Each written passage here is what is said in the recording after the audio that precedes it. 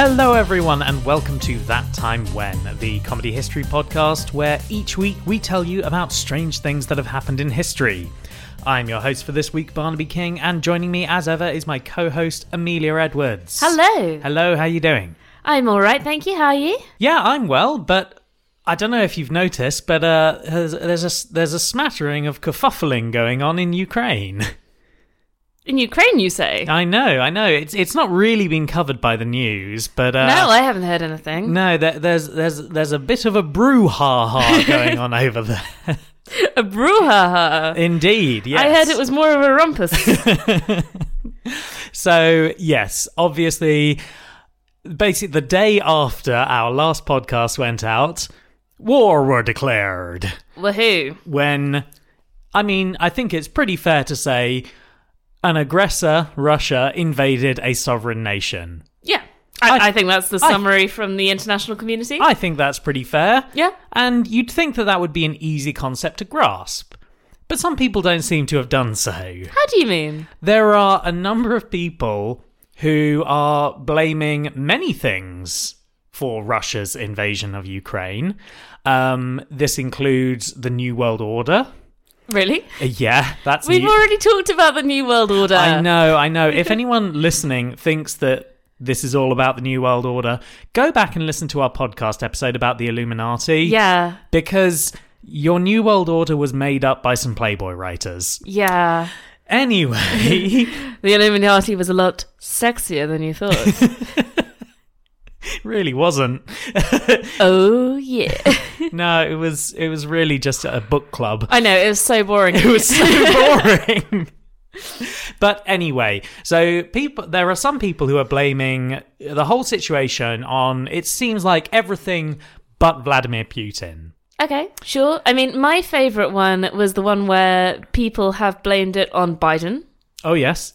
And also on Obama. Yep. And also on Bill Clinton. Oh, I haven't heard that one. No, you have to blame it on the three previous Democratic incumbents because there's nothing the Democrats love more than Vladimir Putin. I know, right? It's just it's so unusual, particularly in America, where, historically, US and Russia not really got on very well. I wouldn't have said so, no, not on the whole. So you'd think that all the oh my god, we're super patriot side would be yeah, we're against Putin. But they've generally been well, he's got a point. He's not woke. So, yeah. But I think they just all want to be muscly, bare-chested men riding horses. So they all want to be in some sort of gay music video. Well, like Putin, yes. Yeah. Anyway, so the unflushable turd, Nigel Farage, has poked his head above the toilet again. Oh my goodness, that's gross. Oh, I don't like that imagery. Well, I don't like Nigel fucking Farage. Okay. But he poked his head above the parapet and gave his hot take on the situation. He blamed two organisations for Putin's invasion. Can you guess what they were? I'll give you a hint. Neither of them were Putin or Russia. I'll let you know one of them. Okay. One of them was NATO, and the other, who does Nigel Farage hate? The EU? Yes, Yay! Absolutely. So when he gave this hot take on the situation, a tag was trending on Twitter. And that tag was Lord Haw-Haw. Okay. Now, that's a slightly rude way to talk about Nigel Farage, sure. There's actually a surprising amount of crossover. So I knew a bit about Lord Haw-Haw. I was making a joke about what Haw-Haw sounds like. Oh, I see. I did not get that. No, but you know, vaguely who Lord Haw-Haw is, right? I guess. I've heard, I feel like he was a radio personality during World War II. He was, yes. But I can't remember what side he was on or what was going on. Well, it was being trended, basically, because people were drawing comparisons between Nigel Farage and Lord Haw-Haw. Because Lord Haw-Haw was a British citizen. Right. Sort of. We'll get to that right near the end. Okay. Who went over to Germany and broadcast propaganda for the Nazis. Oh, do you know there was an American woman who did exactly the same thing? There were a few people who did similar sorts of things. Spoiler alert, but when the Nazis fell, they didn't come off well. Oh, I wouldn't imagine so, no. Yeah. So I kind of got to thinking about this, because Lord Haw Haw is one of those people who I'd heard a bit about. I knew basically as much as you did just then. Cool. But I decided to look into his life further, and there's some really interesting stuff, some of which, and this is fantastic, involves West Sussex, where we came from originally, and specifically Worthing. Oh my God. Yeah. Not Worthing. I know, right? For those who don't know, Worthing is... how do we put this politely? Okay, so Worthing used to be a fashionable seaside resort back in, like, the 20s or 30s. Yeah. And ever since then, it's gone downhill. Yeah, pretty much. It might have picked up a bit. I recently saw that some of my friends have been to a rather nice-looking nightclub in Worthing. Oh, right. But when we were there in sort of the 2010s, it was... Before that, yeah. Like, yeah. The noughties, the late 90s. It was a lot of old people and a lot of drug addicts and a lot of just unpleasant behaviour. Yeah. So Worthing has a surprisingly prominent feature in the story of William Joyce, a.k.a. Lord Haw Haw. Fab. William Joyce is a nice name. It is. It's a good name. It sounds like he should be a writer. It does sound like he should be a writer. I think that's just because I'm thinking of James Joyce. Yeah, exactly. But notably, William Joyce, a.k.a. Lord Haw Haw, was the penultimate man to be hanged in England for a crime that was not murder. What? Yes. I mean, that sounds like it's a really big deal, but when you stick in the word penultimate there, it's like... It's because another man was hanged the next day, but that was for treachery, which is a lesser crime. He was hanged for high treason, and he was the last man to be hanged for high treason. Wow, okay. Yeah. In fact, about a couple of decades after this, the crime of high treason was just abolished. We just have regular treason now. Can you still be hanged for regular treason? I'm not entirely sure. I think it's one of those things where technically the law says you can, but the law also says that we don't do the death penalty. Yeah. So... Tricky one. Yeah. Oh, England. Absolutely. So we'll go back and we'll talk about William Joyce from his birth. Well, we've already got spoilers, though. Oh, yeah, but who cares? Okay, fine. William Joyce was born on April 26th, 1906, on Herkimer Street in Brooklyn, New York. What? Yeah. Okay. His father, Michael Francis Joyce, was a naturalised US citizen who'd moved from Ireland, having obtained citizenship to the US in 1894. Okay. Michael's family had been farmers, but he had moved into the construction industry. And he moved to America at pretty much the perfect time because there was a great boom in building and in the railways. Okay. So he made a fair amount of money doing this. But while he was a US citizen, as well as an Irish citizen, he wanted to go back home every now and then. Okay. And whilst visiting Ireland one day, Michael met Gertrude Emily Brooke, later Joyce, who was an Anglo-Irish woman from a fairly wealthy family of doctors and medical professionals who themselves were visiting Ireland, having now lived in England. Oh, okay. Also, Gertrude is such a name of its time, isn't it? I know, it is. It's amazing. Like... When spoiler, she marries him, she becomes Gertrude Joyce, which is just, it's the most early 20th century. I also like, spoiler, she marries him. He met her, and they had a nice conversation about dolphins. Well, and then we move on to the rest of the story. I mean, kind of. Like, their courtship was not one that you would say is romantic. Okay.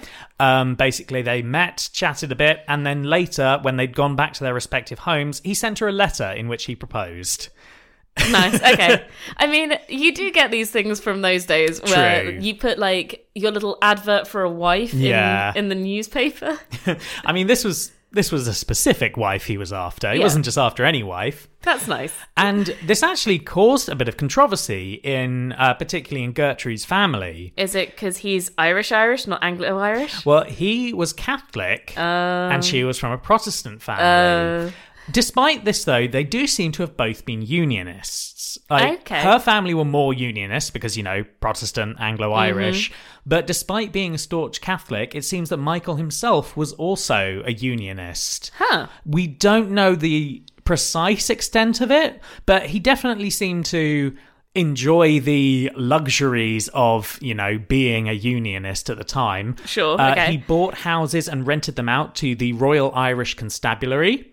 Oh. Who are different from the Royal Ulster Constabulary, which I kept getting confused between the two. But the Royal Irish Constabulary were essentially a combination police and military force that the British government sent in to, aggressively keep the peace in Ireland at the time. So he's kind of benefiting a great deal then from Absolutely. the Union. So cool. All right. I think it's fair to say that, he's a Catholic, businessman. but he is a Unionist. Okay. It's definitely the best for him.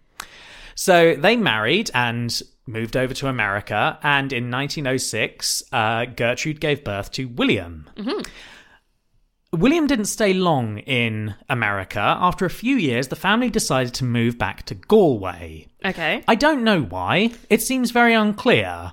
But for whatever reason, they wanted him to grow up Irish. Sure. Okay, fine. So they went back to Ireland, and William Joyce attended a Jesuit school between 1915 and 1921. Okay.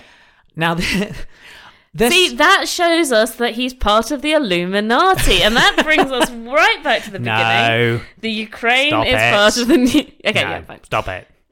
But this is kind of interesting because Gertrude's family were really heavily Protestant. It seems Gertrude was really Protestant. Okay. But there doesn't seem to be any evidence of, tension from the fact that William was sent to a Jesuit school, a very Catholic school. Yeah. So, I don't know. William Joyce's parents seem a bit odd to me. Sure. I don't fully understand them, and frankly, history doesn't really tell us that much more about them. Okay. However, we do know a lot about William Joyce. His life is pretty well documented. While he was still at school, the Irish War for Independence broke out. And this shit, okay. Yeah, this was a war that lasted from 1919 to 1921.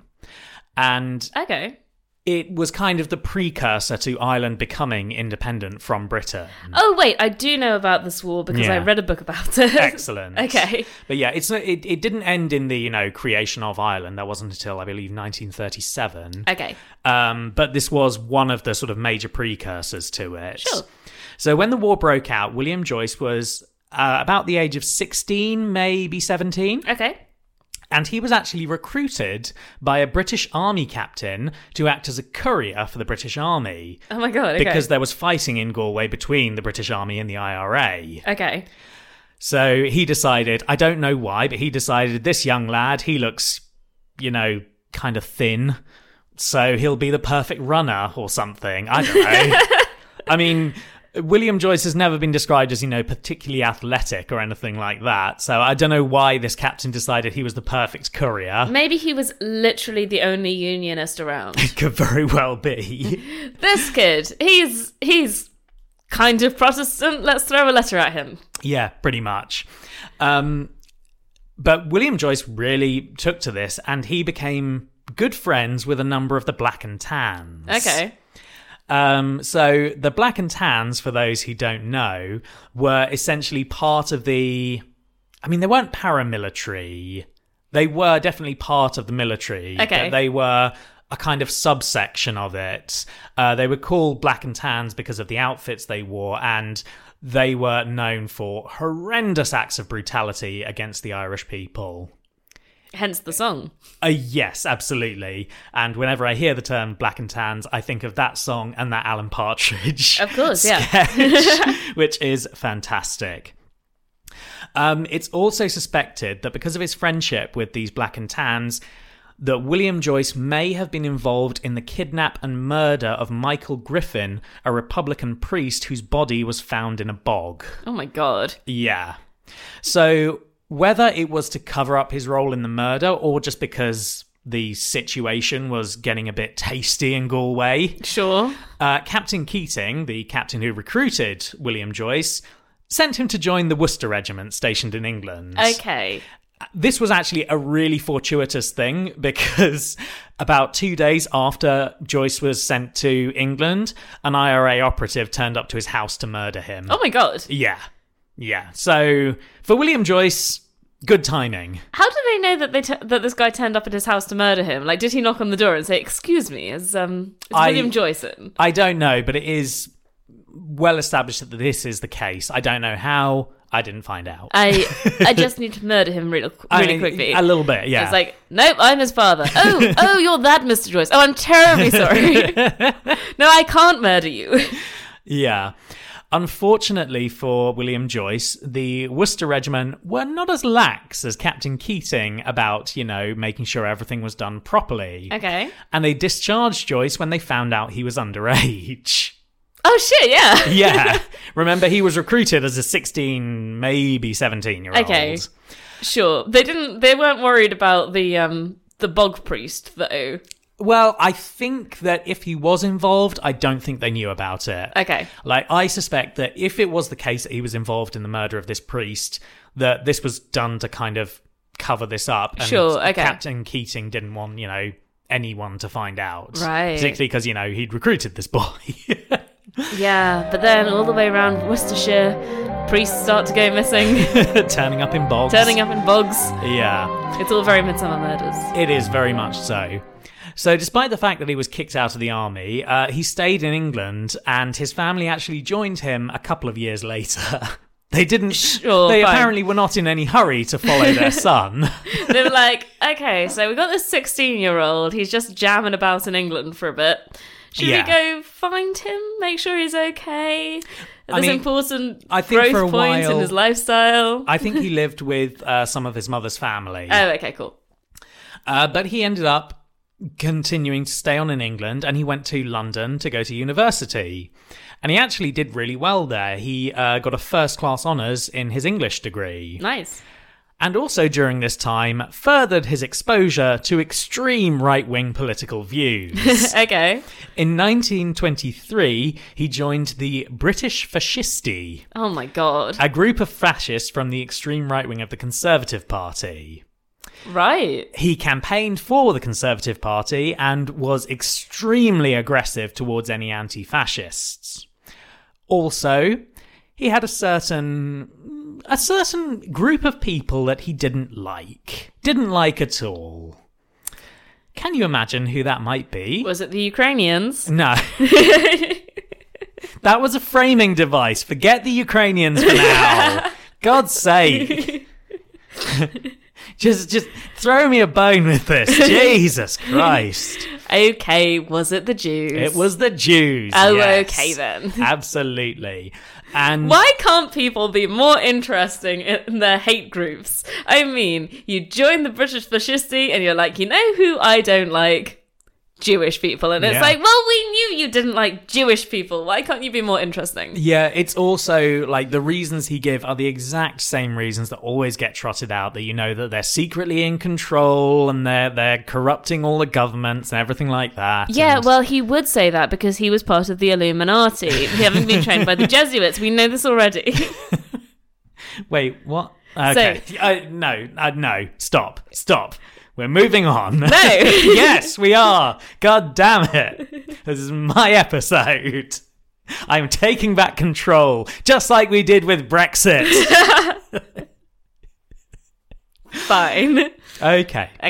In 1924, he got into a fight that resulted in him being cut from his earlobe to the corner of his mouth, and it left a deep scar.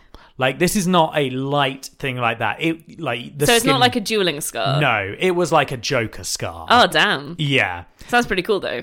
I mean, kind of. It sounds like if I want to have a Nazi villain in something, that's exactly what I want him to look like. This absolutely, yeah, you would cast him in that role in a film. Yeah, cool.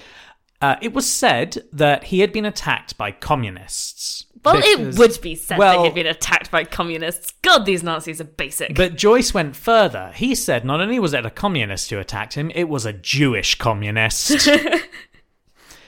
Oh my God. I mean, he was anti-Semitic from an early age. Couldn't it at least have been like a Jewish traveller communist? Like, shake it up a bit, why not? Well, the funny thing is, his first wife, whom he would actually marry 3 years after this, she later said, I think in 1992, in an interview, that it was actually just an Irish woman who attacked him, and her reasons were unknown or unclear. Cool. I mean, that makes sense. Yeah. That makes way more sense than it was a Jewish communist. Like, how do you know? Had you had a discussion about this person's faiths and beliefs before the fight? He probably did some bullshit about head measuring and nose size or something. He had those little round glasses on. Yeah, that's how you can tell. Absolutely. Yes. It was a Hasidic Jew. He had the hat and the curly hair. I was thinking it looked exactly like Trotsky, so obviously. Trotsky, but Hasidic Jew Trotsky. Hotsky. Hotsky is just a sexy Trotsky, which is just Trotsky, so. Okay.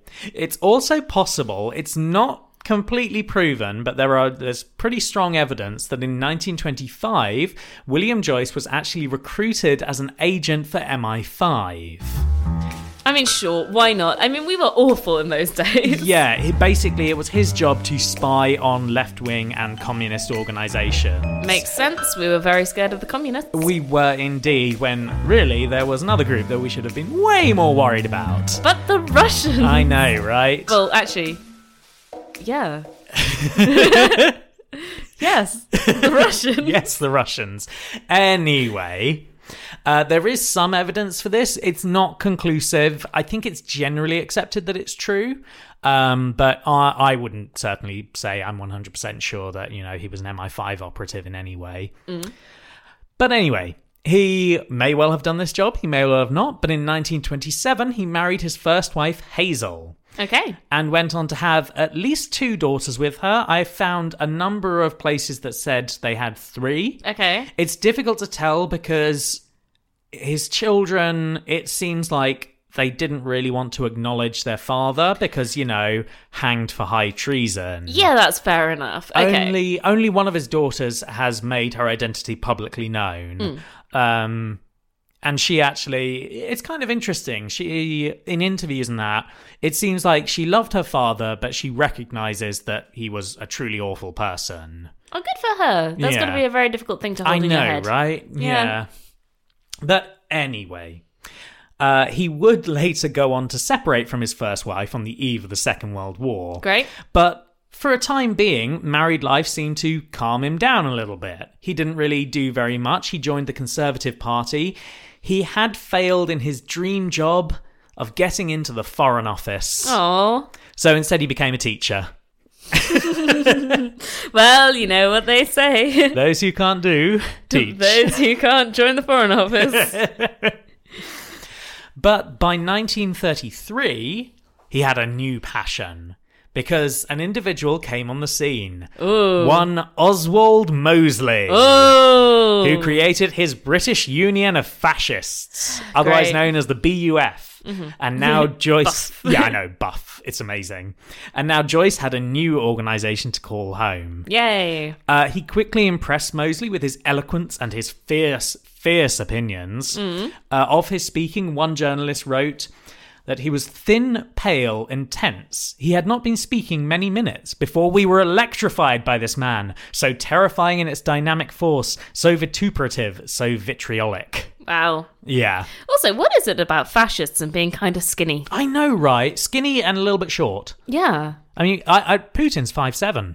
Is he? Yeah. Wow. I know, right? I mean, he's not skinny. He is a henchman. I mean, yes, but I think we've got a couple of friends who are a bit short. I think we should keep an eye on them in case they go a bit fash.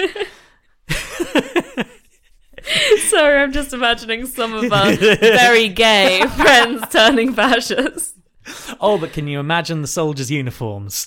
I mean, Hugo Boss designed the Nazi uniforms. That's true, and yeah. They were pretty nice uniforms, aside from the whole fascist element. Yeah, and the skulls. But they are stylish. Yes.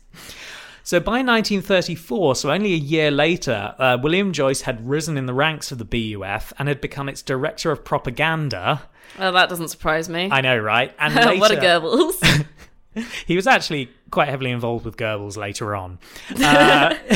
He also became its deputy leader. Okay. And it was his influence that pushed the main agenda of the BUF away from its kind of early origins, which were mostly economic policies, to aggressive anti-Semitism. Oh, good. Joyce was largely based around West Sussex. Yay! And his influence caused the county of West Sussex to be described as a hotbed of fascism. And Worthing, which was the main hub of the BUF in the area, was described as the Munich of the South. Oh my God. Yeah, I know, right? To be honest, it kind of goes some way to explain why that area of Britain is surprisingly conservative, even to this day. I mean, it has always been surprisingly conservative. I think the village that was between our two villages used to be a rotten borough back in the day. And it's always been conservative. I think they've never actually voted Labour or Liberal. I think they've literally always, since like Napoleon's day. Well, keep an eye on them, because we now know as well they've got a tendency to go fash. Keep an eye on any short men. Yeah, I know, right? In West Sussex. Oh dear. It was also under Joyce's influence that the BUF's official name changed to the British Union of Fascists and National Socialists. Oh my God. And what does National Socialist mean, kids? Nazis! Yay!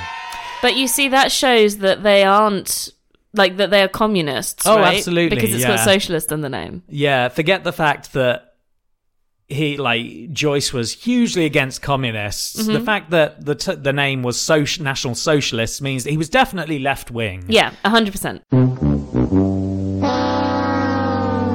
Anyway, the ranks of the BUF had swelled considerably, largely from disaffected conservatives. Okay.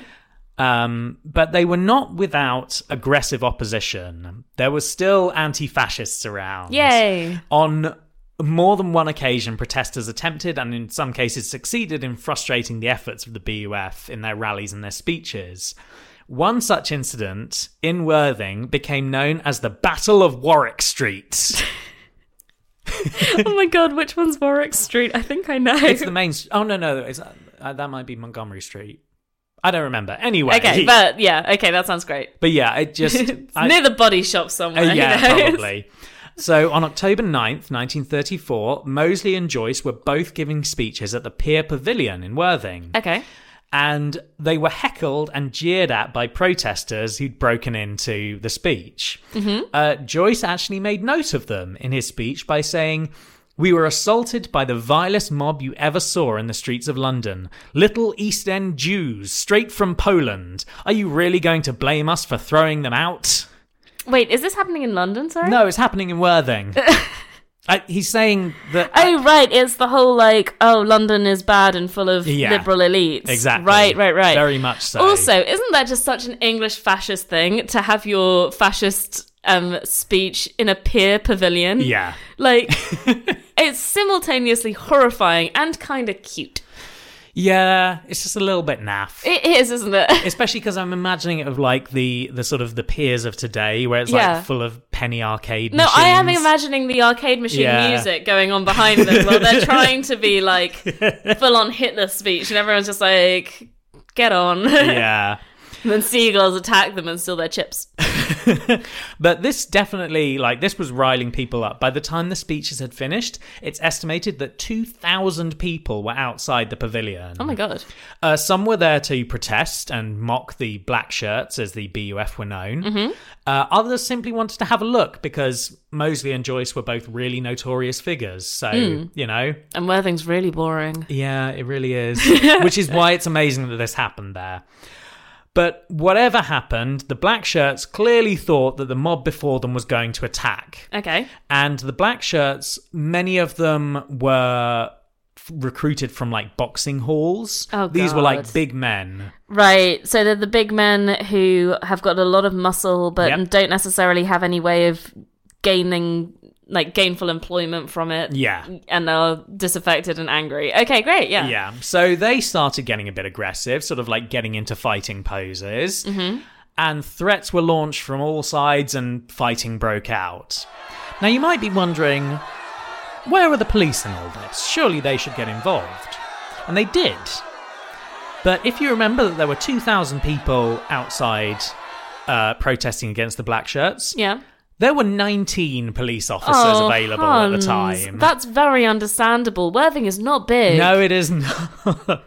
So, of course, they were unable to stop the fighting, so the black shirts were forced to retreat inside the pavilion. Oh my god. The protesters didn't follow them in, but did jeer at them. Some people shouting things like, "Poor old Mosley's got the wind up him." Oh, nice.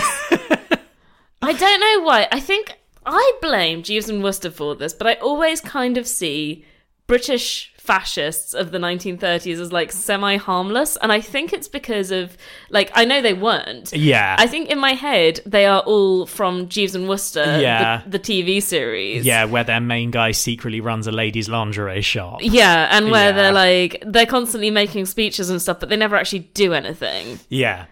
I mean, the thing is that the real British Union of Fascists, while they did give a lot of speeches, they were also aggressive. Oh, yeah. And they were definitely way more of a threat than I give them credit for. Yeah, they just and- didn't have as much success as the National Socialists in Germany. Yeah, but they were poised in some cases for some electoral victory. I mean, one of the reasons that Worthing was the hub of fascism is because it was the first place to elect a fascist councillor. Oh my god. Yeah, I know, right? I didn't know that. I know, it's mad. The weird thing is, it kind of looking at this, where you've got this extremist group that's from a branch of disaffected conservatives who are basically like, this Conservative Party's not going far enough. Doesn't it neatly marry up with what UKIP did?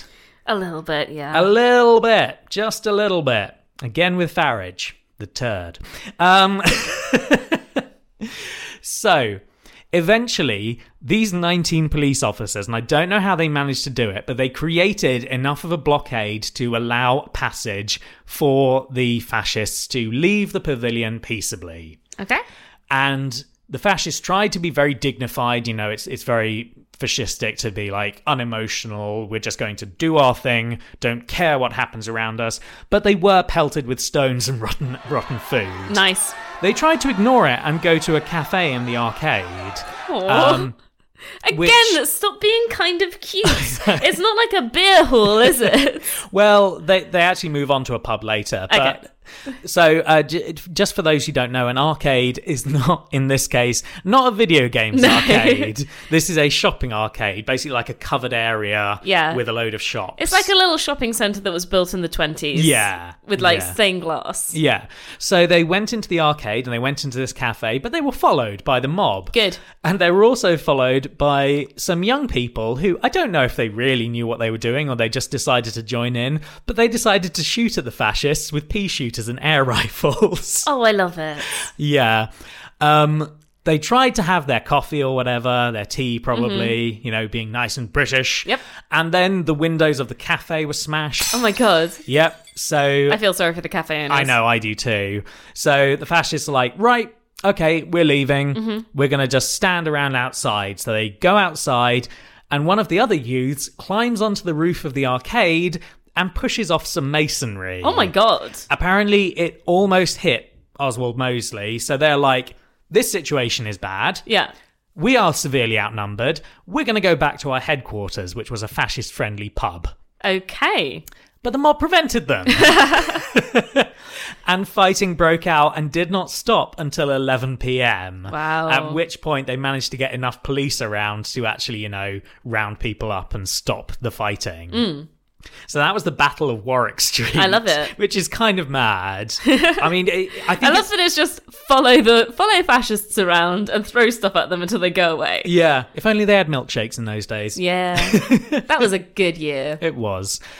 But William Joyce was undaunted by the opposition, and he was going to Nazi it up as much as he wanted to. Yeah. As was his right. Yes, he spoke out against the Government of India Bill in 1935, which would see some power returning to the native Indian government. Yeah, can't allow that. Yeah, he was particularly caustic about this, stating of those that backed the bill that they were feeble and one loathsome, fetid, purulent, tumid mass of hypocrisy hiding behind Jewish dictators. Because you've got to get that anti-Semitism in there. Like, I can understand now why his rhetoric might have been electrifying, if only because that sounds like that was very hard to say. It was hard to say. I'm probably going to cut out the bit where I f***ed it up. I mean, fair, but it just sounds very hard to say. So if he had the ability to say that with clarity, yeah, like, okay, fine. And in a pretty affected upper-class accent, which is what he generally did. Great. Now, one of the reasons that he was particularly angry about this is that he seemed that he had a secret desire that should Britain elect a fascist government, he really wanted to be Viceroy of India. So it's like, don't give them back power. I want to rule them. He hasn't got the constitution for it. No, not really. He's a pale and sickly man. He's going to get malaria the moment he steps out of Britain. Yeah, basically. He's going to hit Calais. Yeah. But once again, his desires, in this case to become Viceroy of India, would be thwarted, as by 1937, the relationship between Joyce and Mosley had become strained. Oh, no. Mosley did not like Joyce's popularity and wasn't too keen on the aggressive anti-Semitism. He felt, they could be a bit anti-Semitic, but it was drawing attention away from the important economic points that Oswald Mosley wanted to make. I mean, okay, I can get behind this because obviously the Nazis in Germany were anti-Semitic, but they got ahead because of their economic points. Yeah. Which is really what everyone wanted, was just for people to say, okay, we're going to look after the country and stop the communists. Yeah. It kind of feels like if Joyce hadn't got involved with the BUF, they might have gotten further, which is worrying. So in a weird way, we should be thankful. Yeah, it's a good thing that Joyce was an utter raving lunatic. Yeah. I mean, obviously, Mosley would later go on to say that Joyce was a traitor to his country. We are definitely not letting Oswald Mosley off the hook lightly. No. He was also a shit. Oh, yes. But he did expel Joyce from the party. Okay. So, in the intervening years before World War II, Joyce and his first wife, Hazel, separated, as I said. She actually went on to marry Oswald Mosley's personal bodyguard. Oh my God. I know, right? Isn't that such a film thing to happen? It's so Bodyguard. Yeah. It's and I, but with Nazis. Yeah. Joyce went on and married his second wife, Margaret, with whom he would remain married for the rest of his life. Okay. He also decided if he couldn't be part of the British Union of Fascists, he would start up his own group with blackjack and hookers. No. He started up the National Socialist League. Okay. Which was somewhat in opposition to the BUF, who had turned away from the rampant anti-Semitism that Joyce had done. Yeah. And instead was kind of just protesting the prospect of a war with Germany. Okay. Basically Germany's good, don't attack them. Right. And he's Germany's good, don't attack them, do attack all of the Jewish people who run everything. Yeah, okay, basically. Cool. Yeah. By August 1939, Joyce received a tip-off that he was about to be arrested. Right. Basically because of all the assaulting that he's been doing. Oh, yeah. Yeah. He never gives up being, aggressive and trying to beat people up. Okay. That's super early days Hitler fanfic, though, isn't it? On his part? Kind of. At this point, we're on the eve of war. Yeah. No, this is what I mean, though. I think he's behind the times. Oh, yes, I see. He's like a Hitler fanboy from the early 30s. Right, I see. And he hasn't got with the zeitgeist. Well, clearly he wants to be part of that zeitgeist because he flees the country and goes to Germany. Okay, makes sense. World War II era Germany was his kind of place. Yeah. And despite his love of the Nazi-run country, he actually struggled to find employment in Germany.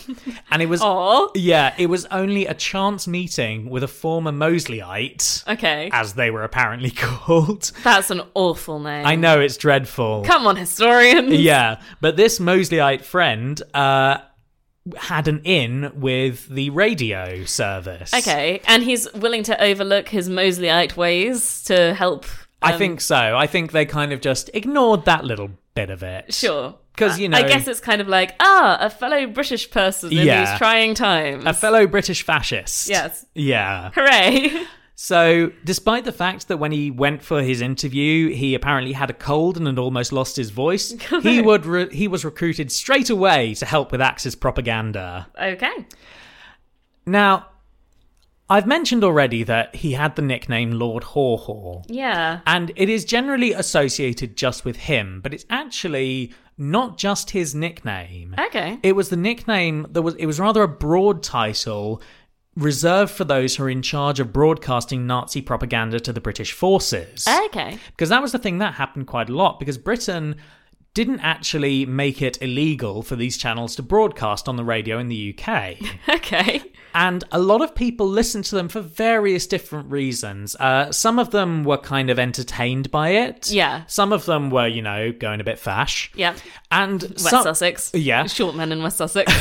And for some of them, it was just the fact that at the time, British news was being really heavily censored. Okay. So it was kind of the only way to get more information about what was actually going on with the war. Right.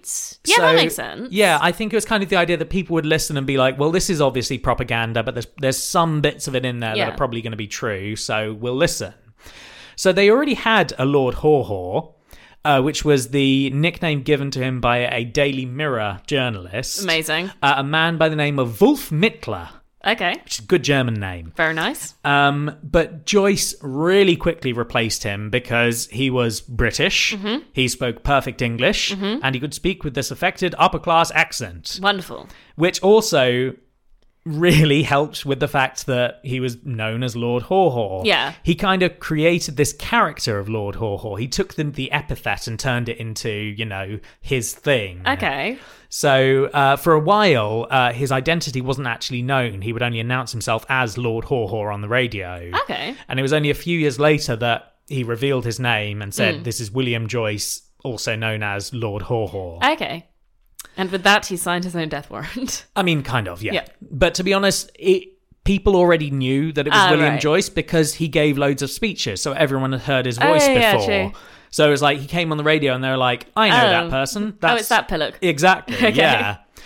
But history kind of goes with William Joyce as the main and defining Lord Haw Haw. Okay. The name, by the way, you may be wondering exactly where it comes from. And it worked really well with William Joyce because he did this sort of upper class thing. So it's like, he's Lord Haw Haw. Yeah, look over there, sort of thing. Yeah.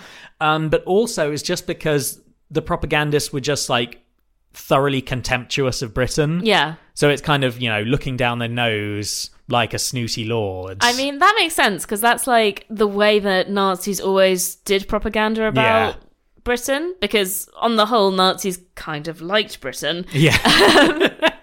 But they... It's so friendly to fascists. What can I say? but it's like...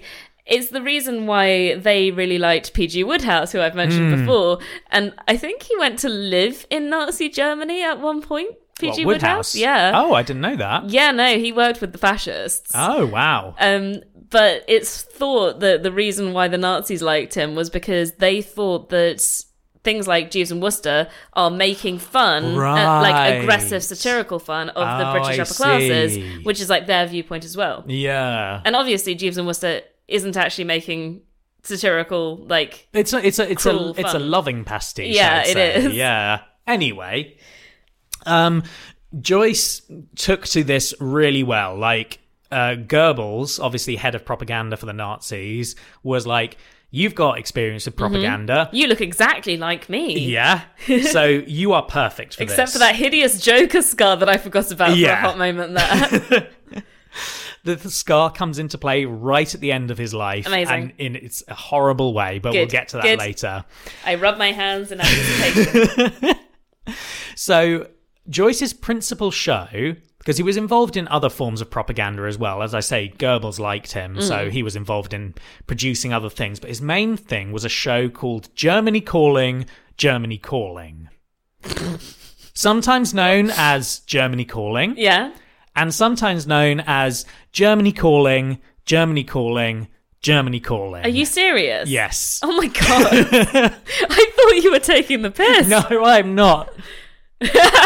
You were so emphatic there, you just hit the microphone with your the nose. microphone, yes. But no, this was... So he would start his shows with those words. Right, okay. And we do have recording, so I'm going to play you a little bit. Germany calling, Germany calling, Germany calling.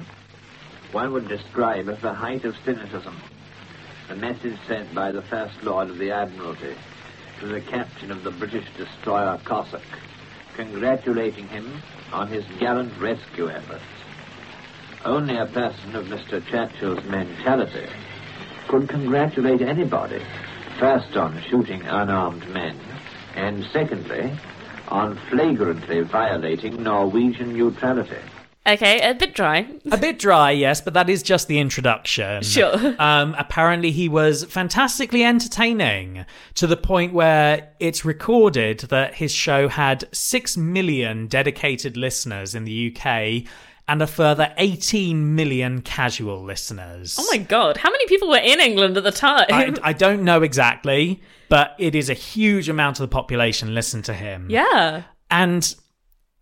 Again, it's one of these things where I can draw parallels between him and modern day politicians, because what most people said about him was that he was entertaining. Yeah. He was funny. Yeah. And then, you know, it made his extreme views seem not so extreme. Yeah. Like, we don't know exactly how much his propaganda affected people. And I suspect that there's a lot of unconscious stuff that just wouldn't have been recorded at the time because, you know, psychology wasn't where it is today. But it is that thing where it's like, if someone is entertaining, then you're like, oh, it's just good old Lord Haw Haw. Yeah. This is the thing, because I didn't realise that Lord Haw Haw was a Nazi propagandist. I guess sometimes people talk almost like you get references to him every now and then. Yeah. And like they talk almost with fondness, perhaps, of having listened to it on the radio. Yeah, exactly. Which is mad. It is mad. Especially given that we were supposed to be so vehemently anti the Nazis and anti Germany and all of that kind of thing. Yeah. But he would spout his propaganda, which generally involved basically saying, people of Britain, your rulers are corrupt and controlled by Jews. You should rise up, get rid of them, and join with the Nazis. Right. Do we know if he was at all successful? We don't. This is what I mean earlier. Like, we don't know the extent of the success of his propaganda, but I mean, it's not good either way. Like, he wouldn't have had a positive impact. Let's say that. Well, we weren't expecting him. No, to I have know, a positive I know. impact, But the thing is, like, we don't know exactly how bad it was, but it wasn't going to be good. Yeah. Okay. Yeah. He also, as I said, worked on other propaganda projects. He wrote literature, which was distributed to Allied prisoners of war. Okay. Basically trying to break their spirit with fake news. Great, in modern parlance.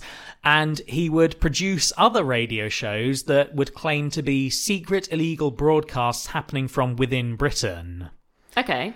Because, you know, they weren't allowed to operate radio they like their radio stations could be broadcast, but they couldn't operate radio stations. So the idea is that, you know, the Nazis are already in Britain. Oh, They've got their I see. illegal broadcast stations. Right. Yeah. Just basically meant to... Like, to freak people out Exactly. a bit and be like, they're already here. Exactly. Okay. Yeah. He also gave lectures at universities on the state of fascism in England and was even awarded medals for his work by Hitler. Wow. Not in person, though. He never actually met Hitler in person, but he did receive at least 2 medals. Wow. Okay. Also, just the fact that Hitler's there handing out medals. I know. Like, yeah. that's wild. So, really, there's not much more interesting to say about him during most of the war. Okay. Because he just kind of methodically continued with what he was doing. Okay. No exciting stories then. No, not particularly. Like I said, at first he was just known as Lord Haw Haw, and then he revealed his identity. He also would sometimes get his wife on the show. Oh my God. And she was Lady Haw Haw. Okay, great. He had really taken to, you know, this epithet and made it a badge of honour. Yeah. Which, you know, Nigel Farage sometimes does a show with a big old sign with, like, "Not Woke Farage" above him. Really? Yeah. Wow. Yeah. So, as I said, though, despite the fact that he revealed his identity later on, people already knew who it was. Oh, yeah. They'd heard him and they'd heard his wife. Like, Amazing. yeah. But his final broadcast was during the Battle of Berlin. Oh my God. April 30th, 1945. We don't know if this was actually broadcast or just pre-recorded. Right. It seems unclear, and the Battle of Berlin was obviously a bit chaotic. Yeah. So... Very, very much so. Yeah. But we do have the recording, and on it, Joyce is audibly drunk, rambles on about how evil the UK was, about how Germany never wanted to be an expansionist empire, Sure. about how evil the Soviets are and we should be worried about them instead of Nazis. I mean, maybe. No, get rid of the Nazis first. Oh, yeah, no, we'll get rid of the Nazis first, but then maybe we can be a bit worried about the Soviets. Yep, and he signed it off with a Heil Hitler and farewell. Amazing. So I'll play you a little bit of that just so you can hear him being a little bit drunk. Cool. Evening, I am talking to you about Germany. That is a concept that many of you may have failed to understand. Let me tell you that in Germany there still remains the spirit of unity and the spirit of strength. The spirit of what? Unity. Unity. Okay. Tell you that here we have a united... I think you can actually hear the people rioting outside. Well, he wasn't actually in Berlin at the time. Okay. But yeah, so that was his final broadcast, and it goes on for about 6 or 7 minutes. Cool. And then it rounds off with him, Yeah. heiling Hitler and saying farewell. Cool. And then there was another episode of Germany Calling. Oh, right. Or Germany Calling, Germany Calling. Or Germany Calling, Germany Calling, Germany Calling. But there was another episode of it because after the Battle of Berlin, a group of Allied soldiers took the broadcast tower and broadcast their own version where they basically just ripped the piss out of him That's for half an awesome. hour. Yes. Yeah. But Joyce himself was not captured at the Battle of Berlin. As I said, he wasn't around for it. On the 28th of May, 1945, at Flensburg, which is a town near the Danish border, and it was the final capital of the Third Reich. Oh, 'cause they had a God, few, okay. There was a Jewish German man who had been born Horst Pinschur, but was at this point going by the name Jeffrey Perry. Okay. And he spotted a bedraggled man in the street. And he got to chatting with him, and he was speaking in French and English. And when the man responded in English, he noticed that he recognised the voice. Okay. And he thought, this is William Joyce, this is Lord Haw-Haw.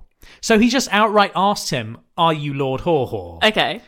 And William Joyce was like, no, I'm not, I'll prove it. And he reaches into his pocket. Are you sure he wasn't like, no, I'm not. Well, yes. But he reaches into his pocket. Okay. Now, what he had there was a fake passport with a different name. Okay. What Jeffrey Perry thought he was doing was reaching for a gun. Understandable. Yeah. So Jeffrey Perry pulls out his own gun Okay. and shoots William Joyce twice in the arse. Oh my God. What? How? What? I don't know exactly how, but the history is very clear. He was shot twice in the arse. So, had he turned right round to get something out of He his might have pocket? done, or it might be that he basically shot him in the pelvis and it went through. Oh, right. Okay. But either way, Joyce was down for the count. Okay, yeah, understandable. Having been shot in the arse. Yeah. So he was then arrested by British intelligence officers and he was taken back to Britain to stand trial for 3 counts of high treason. I'm so glad it was a Jewish person who shot him. I know, right? Isn't it great? That's so good. And meanwhile, Lord Haw-Haw was like, see, I told you. So even though he was tried for 3 counts of high treason, he was actually acquitted of the first 2. Oh. Because during the trial, it was revealed that his British passport was actually faked. He was never a British citizen. What? He was only ever an American citizen. Oh, okay. So he couldn't actually be held responsible for high treason. Well, it was argued back and forth, and the point that basically stuck in the end was that the British passport that he had allowed him access to Germany before the war. Right. And that meant he had enjoyed the benefits of being a British citizen and the protection of the king, and so could then be held accountable for his actions during wartime, because he had basically got into a non-verbal contract with the king that he was, acting as a citizen. British subject. That's mad. Yeah. I mean, really, I think it's one of these things that legally it's very shaky, but people really just wanted rid of him. Yeah. So it went through the Court of Appeal and the House of Lords, and everyone basically just said, we're just going to go with the jury. The jury will decide. And they convicted him, and he was sentenced to death. Okay. There were still some attempts to lessen the sentence. He still had allies who were trying to fight really aggressively for him. But Joyce eventually stopped fighting his case. Oh. And the suspicion, some historians have made this, and again, it could very well be true, but I'm not 100% certain, was that he actually made a deal that he would not go public with the fact that he had worked for MI5 if his wife would be given clemency. Okay. Because she was also going to be arrested for high treason because she was part of this propaganda machine. She was Lady Haw-Haw. Exactly. Whether this is true or not, it is interesting that Margaret Joyce was the only one of the 32 British renegades and broadcasters not to be tried with treason. That is interesting. Yeah. Okay. It's really like... It makes it seem like that might be a true story. It could. Although, I guess it would depend on how much... Like, how active Margaret Joyce was. Yeah. So, like, if she took part in a few of his broadcasts, it's a kind of different kettle of fish to if she was actively doing stuff on her own. You know what I mean? I suppose so, yeah. It's like, you might have been coerced to do this by your husband because of husband-wife stuff. Be, yeah. Yeah. But at the same time, I like the spy story more. I like the spy story as well. So, on the 3rd of January 1946, Joyce was taken from his cell to be executed. He was actually, the executioner was Albert Pierpoint. Oh, yeah? Who is... Your mum's obsessed with him. Yes, she is. But he's very famous. He was England's last hangman. Pierpoint would also hang the guy who was hanged for treachery the next day. Amazing. He was a busy man. He was a very busy man. Wasn't there something about the rope? Like, the rope was made in West Sussex somewhere as well? I don't know. I didn't read about that. No, that was something that your mum was talking about. Right. Was like about Pierpoint's rope and where he got it from, because apparently there was like one family of rope makers who made the hangman's rope for years and years and years. Oh, well, fair enough. I didn't. We'll have to ask her about it. William Joyce was unrepentant for his actions, and it's alleged that he said, before he was executed, he said, "In death as in life, I defy the Jews who caused this last war, and I defy the powers of darkness which they represent. I warn the British people against the crushing imperialism of the Soviet Union. May Britain be great once again, and in the hour of the greatest danger in the West, may the standard be raised from the dust, crowned with the words, 'You have conquered nevertheless.' I am proud to die for my ideals, and I am sorry for the sons of Britain who have died without knowing why." Wow. Now, the words that he said would be crowned on the standard, "You have conquered nevertheless," were actually the words that are inscribed on the back of the Nazi medal of the Blood Order. What? Yeah. What's the Blood Order? It was a high honour which was made by Hitler in memory of the attempted Nazi coup of 1923. Oh. But it's just one of those things. It's like that Mitchell and Webb look sketch about, are we the baddies? Like, our caps have skulls on them, and we have the Blood Order. I also love, we really need to be worried about Soviet imperialism. And Britain will be great once more. Very much so. I'm really concerned that the USSR might take over part of Eastern Europe. But also, can we stay in charge of India? Yeah, absolutely. I can be viceroy. Yeah, there's still a chance. No, William Joyce. So he was hanged, and when he was hanged, the pressure from the noose from when he fell apparently caused his head to split open along the line of the scar on his cheek. Oh no, that's horrible. It's gross, isn't that's it? so horrible. I don't like that. Why have you been giving me horrible imagery today? So, William Joyce was taken and he was buried in an unmarked grave, which was the tradition for those executed for treason. But in 1976, following a campaign by his daughter, his remains were actually dug up and he was interred in Galway in Ireland. He was actually given a Roman Catholic burial, which is curious because we don't know really what religion he was. Okay, what?